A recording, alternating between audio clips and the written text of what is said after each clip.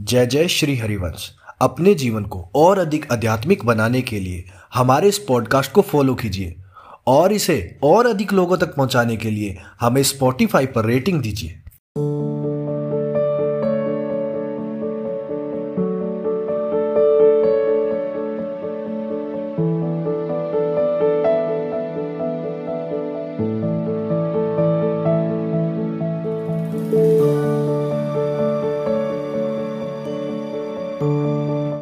आशीष गांधी जी एवं महक गांधी जी, सहारनपुर। राधा वल्लभ श्री हरिवंश गुरुदेव।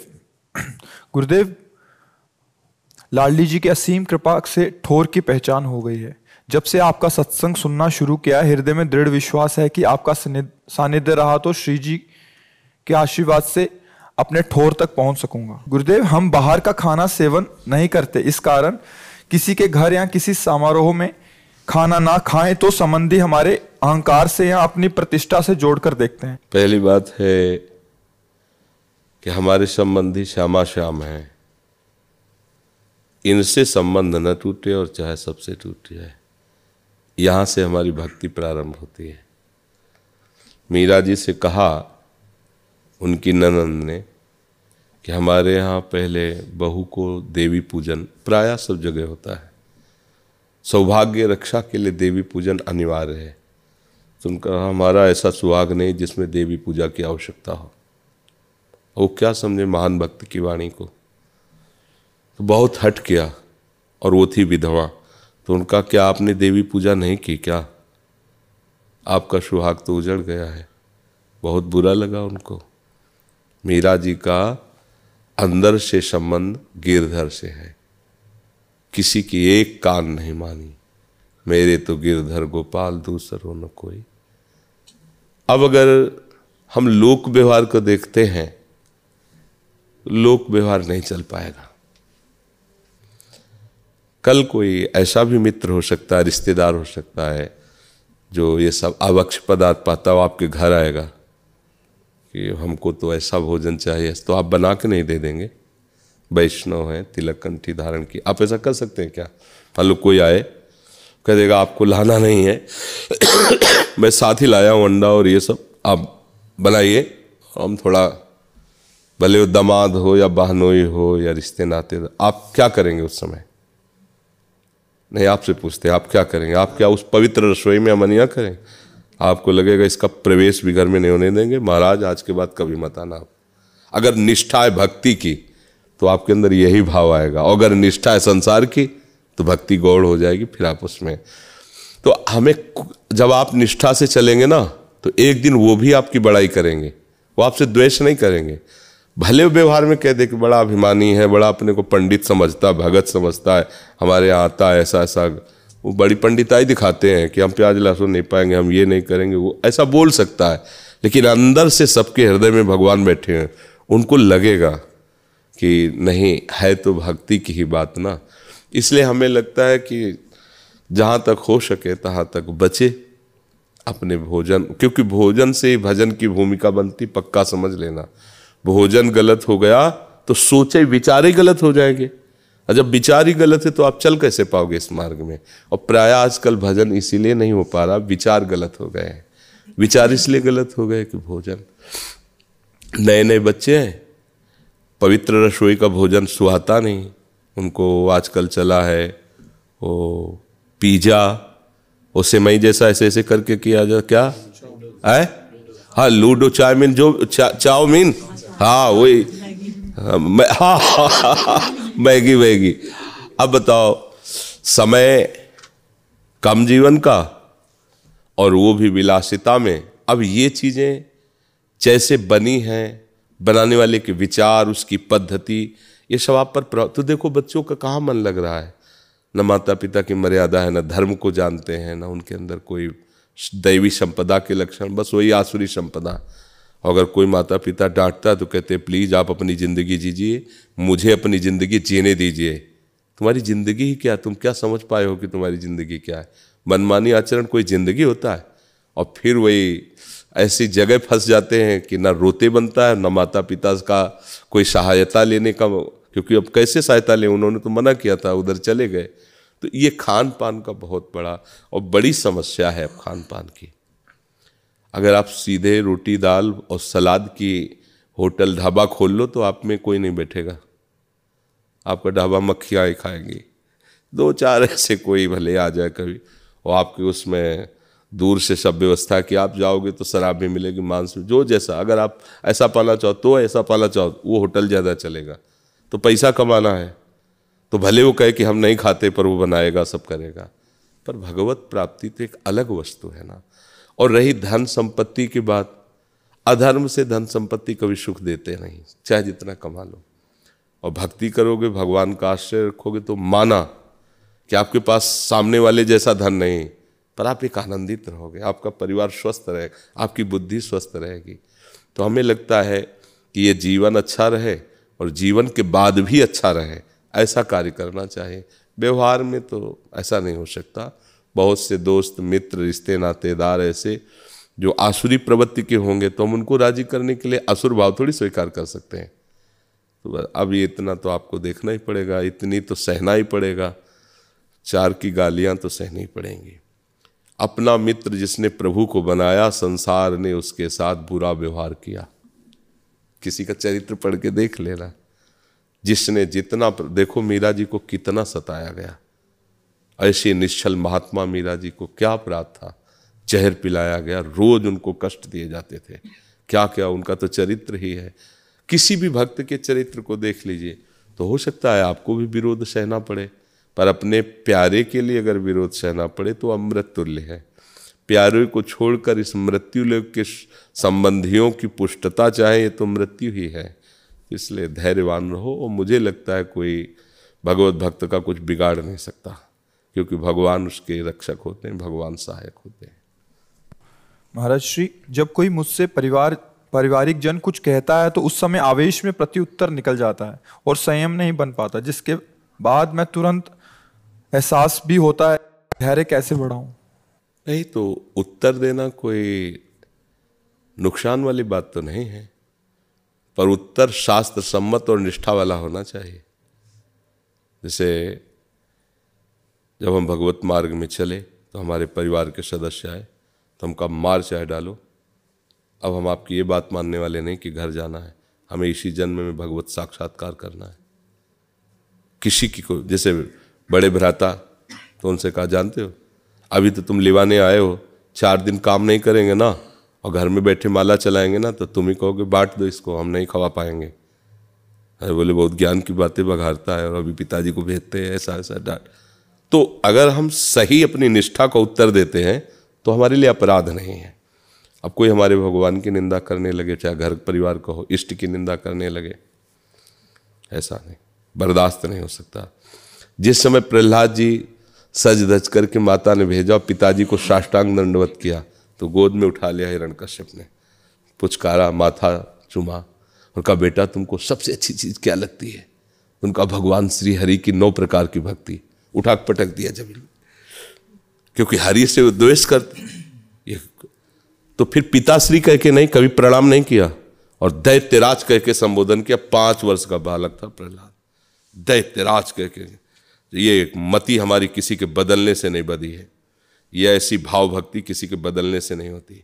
ये स्वयं हरि ने कृपा की, महापुरुषों की चरण रज का प्रताप, और इतना भी कभी नहीं डरे। और हिरण्यकश्यप त्रिभुवन पति था। अगर हमारी भक्ति में, हमारे गुरु निष्ठा में, हमारी हरि निष्ठा में कोई हमारे परिवार का बाधा पहुंचाता है, ठीक से उत्तर दे देना, ये उसका अपमान नहीं होगा और यह हमारा आवेश भरा वचन नहीं होगा। गुरुदेव भगवान, हम दोनों पति पत्नी ब्रह्मचर्य का पालन करते हुए भगवत मार्ग में आगे बढ़ना चाहते हैं, कृपया अपना आशीर्वाद प्रदान करें। हाँ, कुछ है तो है नहीं, जब समझ में आ जाए तब ठीक मार्ग में चल दो। और इसका अहंकार न करो, इसका अहंकार भी नहीं करना। अगर काम आदि दोष आ जाते हैं तो हमें दूसरी तरफ देखना नहीं। अगर लगता है नहीं रह पाएंगे तो अपने घर में रहना है। अपने घर में वो कोई पाप नहीं लगेगा, पति पत्नी हो, पर ऐसा नहीं कि हमने पति पत्नी तो संकल्प ले लिया है, अब हमारे अंदर वेदना आ रही तुम दूसरी तरफ देख ले, कभी ऐसा ना करें। अपनी ही पत्नी देखो, इस संसार में अगर कहीं कुछ सुखानुभूति होती है तो प्यार में होती है, प्रेम।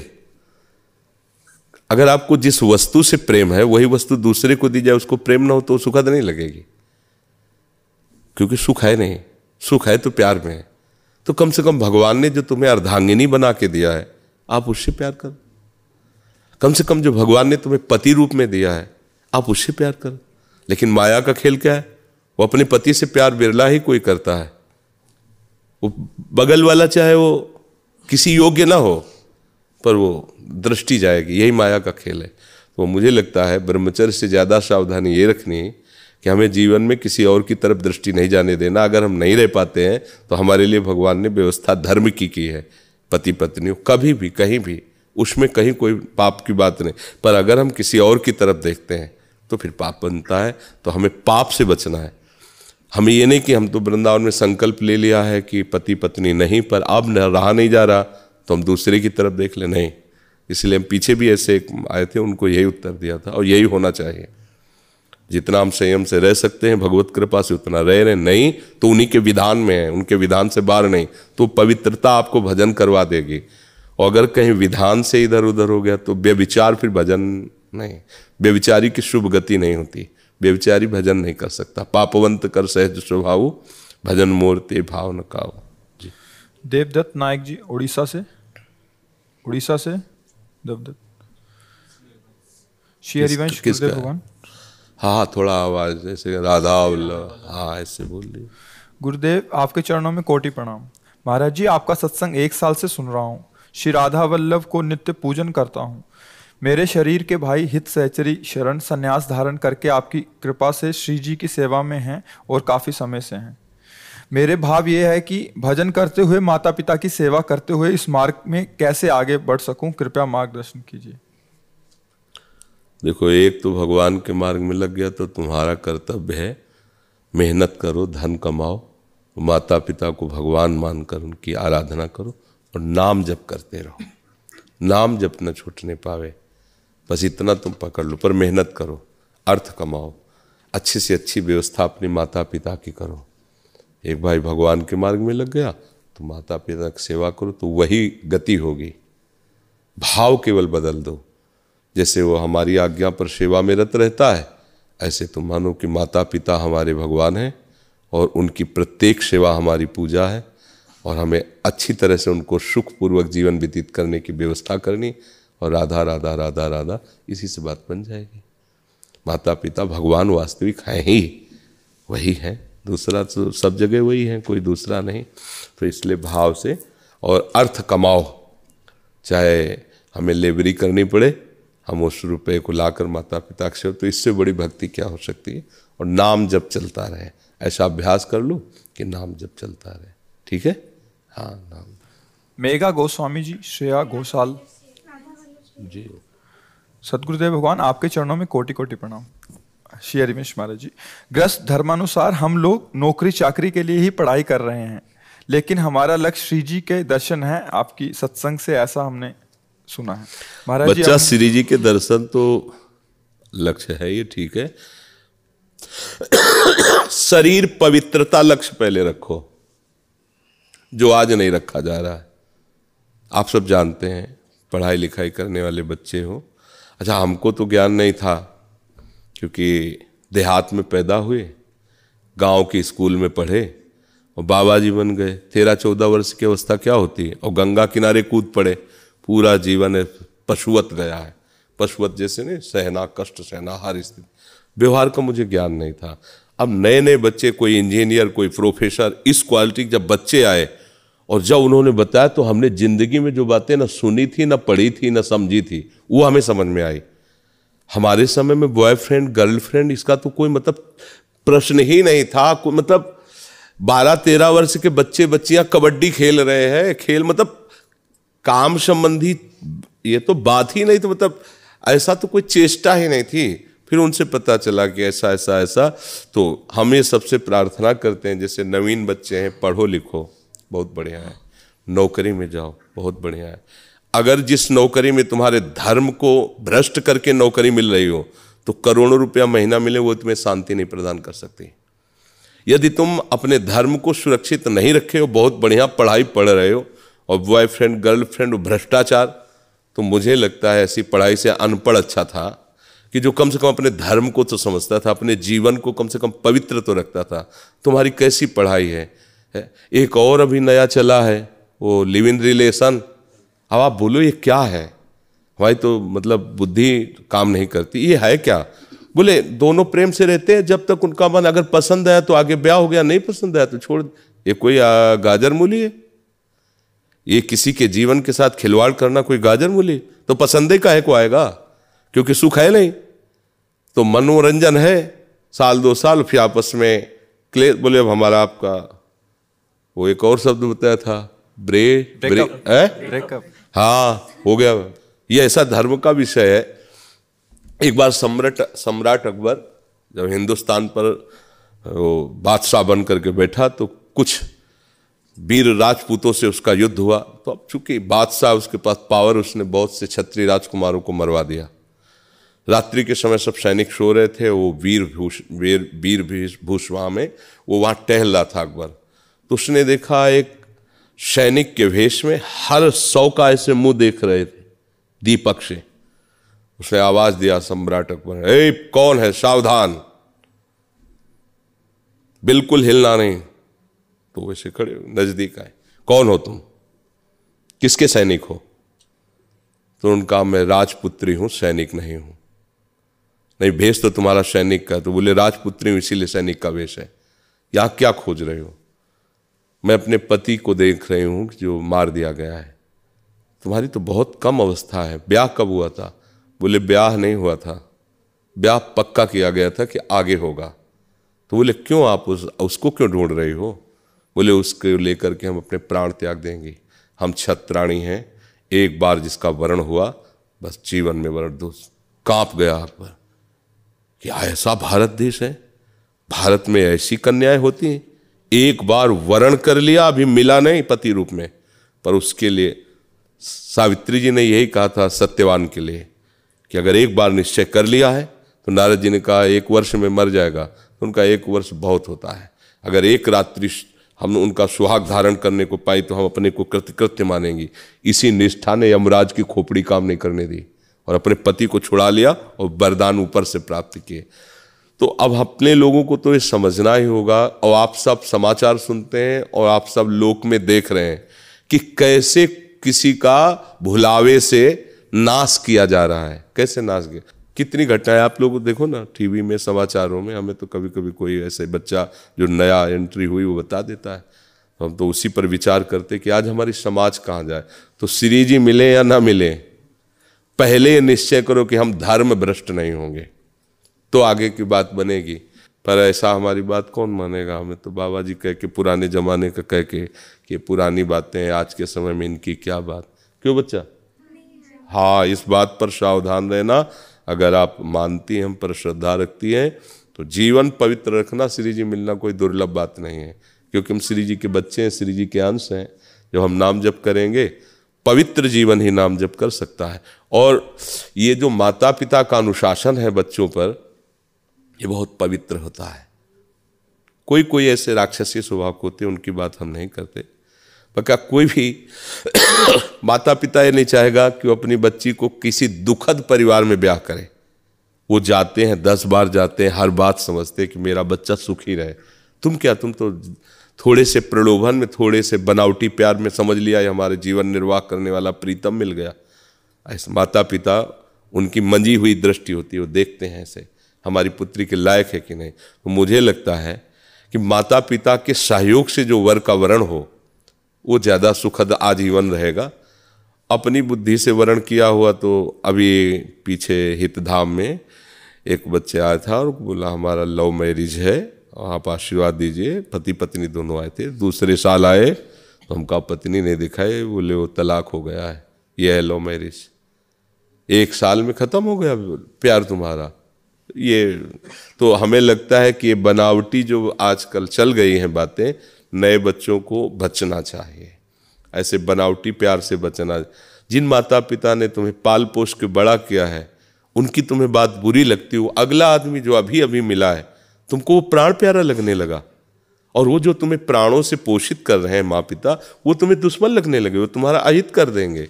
पर बच्चों की समझ में नहीं आता। बच्चे कहते हैं मुझे स्वतंत्र रहने दो। स्वतंत्र वही रह सकता है जो भगवान में लीन हो चुका है। अब माया की परतंत्रता उसे परास्त नहीं कर सकती। नहीं, सबको अधीन रहना पड़ता है, कानून के अधीन, समाज के अधीन, गुरु के अधीन, शास्त्र के अधीन, और नहीं तो फिर काम क्रोध के अधीन रहना पड़ता है। अधीन तो रहना ही पाए, ये स्वतंत्रता थोड़ी है जी। सौरभ जी दिल्ली से।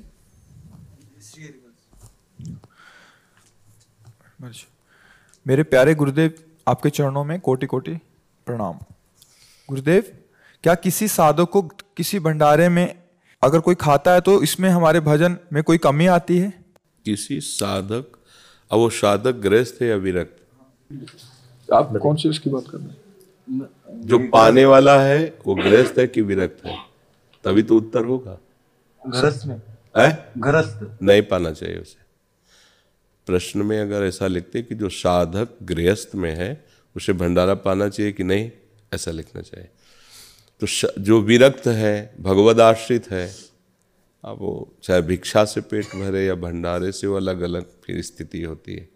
जो भजनानंदी जन होते हैं वो फिर भिक्षावृत्ति स्वीकार करते हैं, क्योंकि भंडारे में कई तरह के अन्न का प्रयोग हो सकता है। मान लो किसी ने बड़ा पाप किया, 1,00,000-2,00,000 कि चलो संतों को भंडारा, तो वो पाप का हिस्सा फिर बुद्धि में भ्रष्टता पैदा। लेकिन गृहस्थ को नहीं पाना चाहिए, कदापि नहीं। जहाँ भी प्रसाद ले तो बस इतना ले सकता है। मान लो कोई ऐसा कहता है कि भगवान का प्रसाद है, तो वो भी मंदिर में, गली कूचे में नहीं। ऐसे कोई हलवा बांट रहा है, चाय बांट रहा है, आप पी रहे हैं, गृहस्थ के लिए ये बात निषेध है। आप भक्त हैं, आप कमाइए गृहस्थ में और 4 को खिलाइए, धाम आए हो, आपको खाने की जरूरत नहीं है। आप उपवास कीजिए, आप अपने पैसे से खाइए, दूसरे धाम आए हो, तीर्थ आए हो, मंगल करने के लिए आए हो। तो आप परिक्रमा में बट रही कचौड़ी पूड़ी हलवा या कहीं कुछ ऐसा बिल्कुल नहीं खाना पीना चाहिए। आप समझिए यहाँ जो हो रहा है वो दान हो रहा है। दान लेने का अधिकार आपका नहीं है, आपका दान करने का अधिकार है। आप गृहस्थ में हैं, पैसे नहीं है, मत कीजिए दान, पर लीजिए भी नहीं। आपके भरपेट भोजन पाने के नहीं है तो थोड़ा कुछ ले लीजिए, पानी पी लीजिए, 1-2 दिन वास कीजिए, चले जाइए। पर यहाँ किसी के यहाँ जैसे भंडारा हो रहा है, जाके बैठ गए, खा लें। समझ गए? कोई संशय इसमें? हाँ महाराज जी, जब साधक में प्रेम दशा आती है तो क्या वो गुरु नियम करता है या प्यारी जी को पुकारता रहता है वीरे अग्नि में? कह रहे हैं कि जब साधक में प्रेम दशा आती है तो क्या गुरु नियमों का पालन करता है? जब प्रेम स्थिति आती है तो बिना नियमों में बंधे प्रेम आता नहीं, और जब प्रेम आ जाता है तो सबका फल होता है। अब उस समय क्या होता है ये केवल प्रेमी ही हृदय जानता है, उसमें कोई नियम नहीं होता है।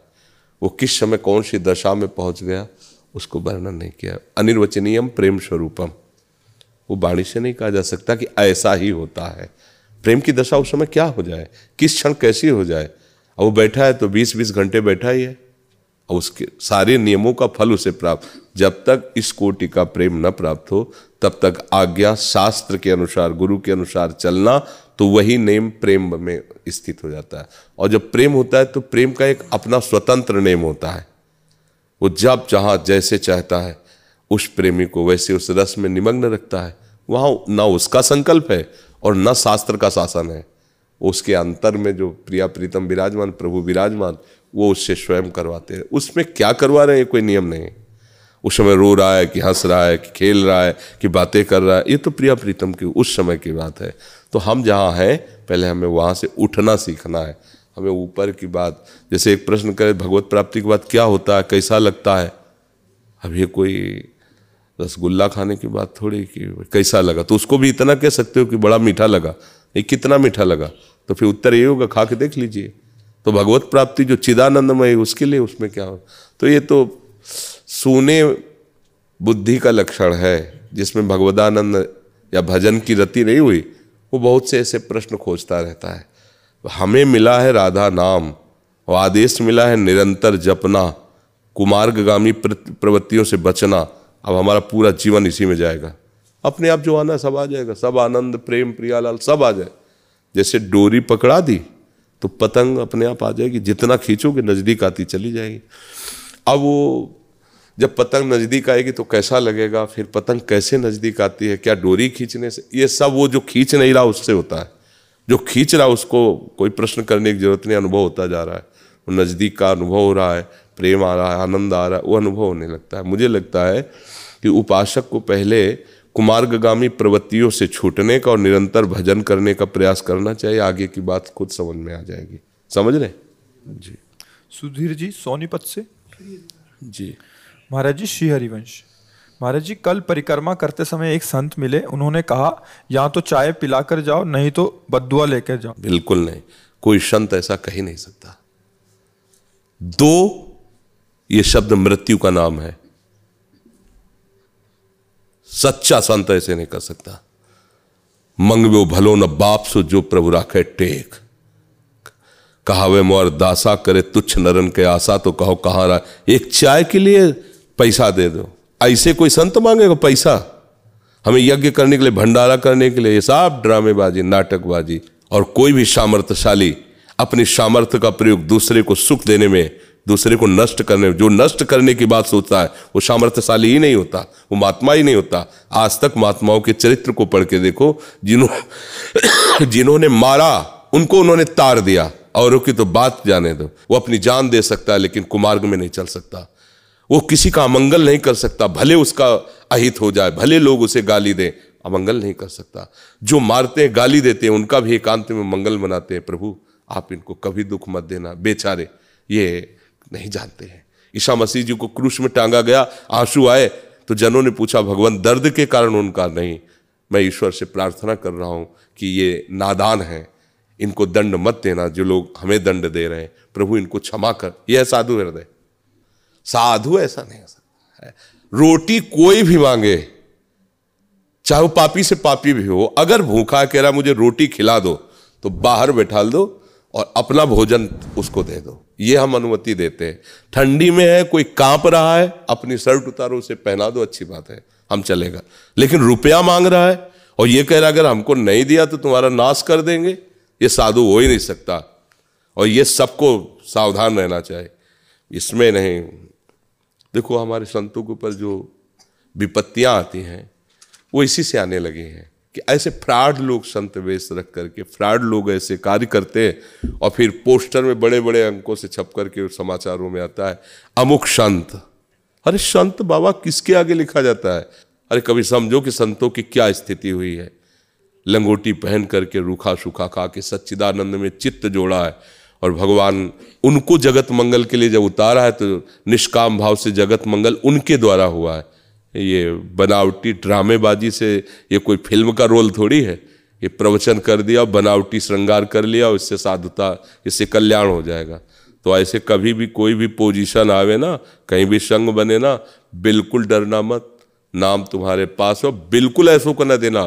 तो भेष पता नहीं कैसे धारण कर लिए लोग, भेष की निर्वाह करना बहुत कठिन है। इसलिए कालनेमी तो भेष रख करके विवेक शिरोमणि हनुमान जी को भी छलने की कोशिश की थी ना। तो ये भी थोड़ा ध्यान रखना चाहिए कि इस भेष में दुराचारी भी छुपा हो सकता है, इस भेष में भ्रष्टाचारी भी छुपा हो सकता है कि अब हम अगर हमारा अपमान किया तो तुम्हारा नाश हो जाएगा, तुम्हारे इष्ट की कसम तुम्हें ऐसा करना पड़ेगा। कभी कोई भक्त संत ऐसा कभी नहीं कह सकता, ये बात समझ लेना। भूखों मर सकता है पर कभी ये नहीं कह सकता कि तूने भोजन नहीं दिया तो तुम्हारा नाश हो जाएगा, ऐसा नहीं कह सकता, ऐसा नहीं कह सकता। इसलिए सावधान।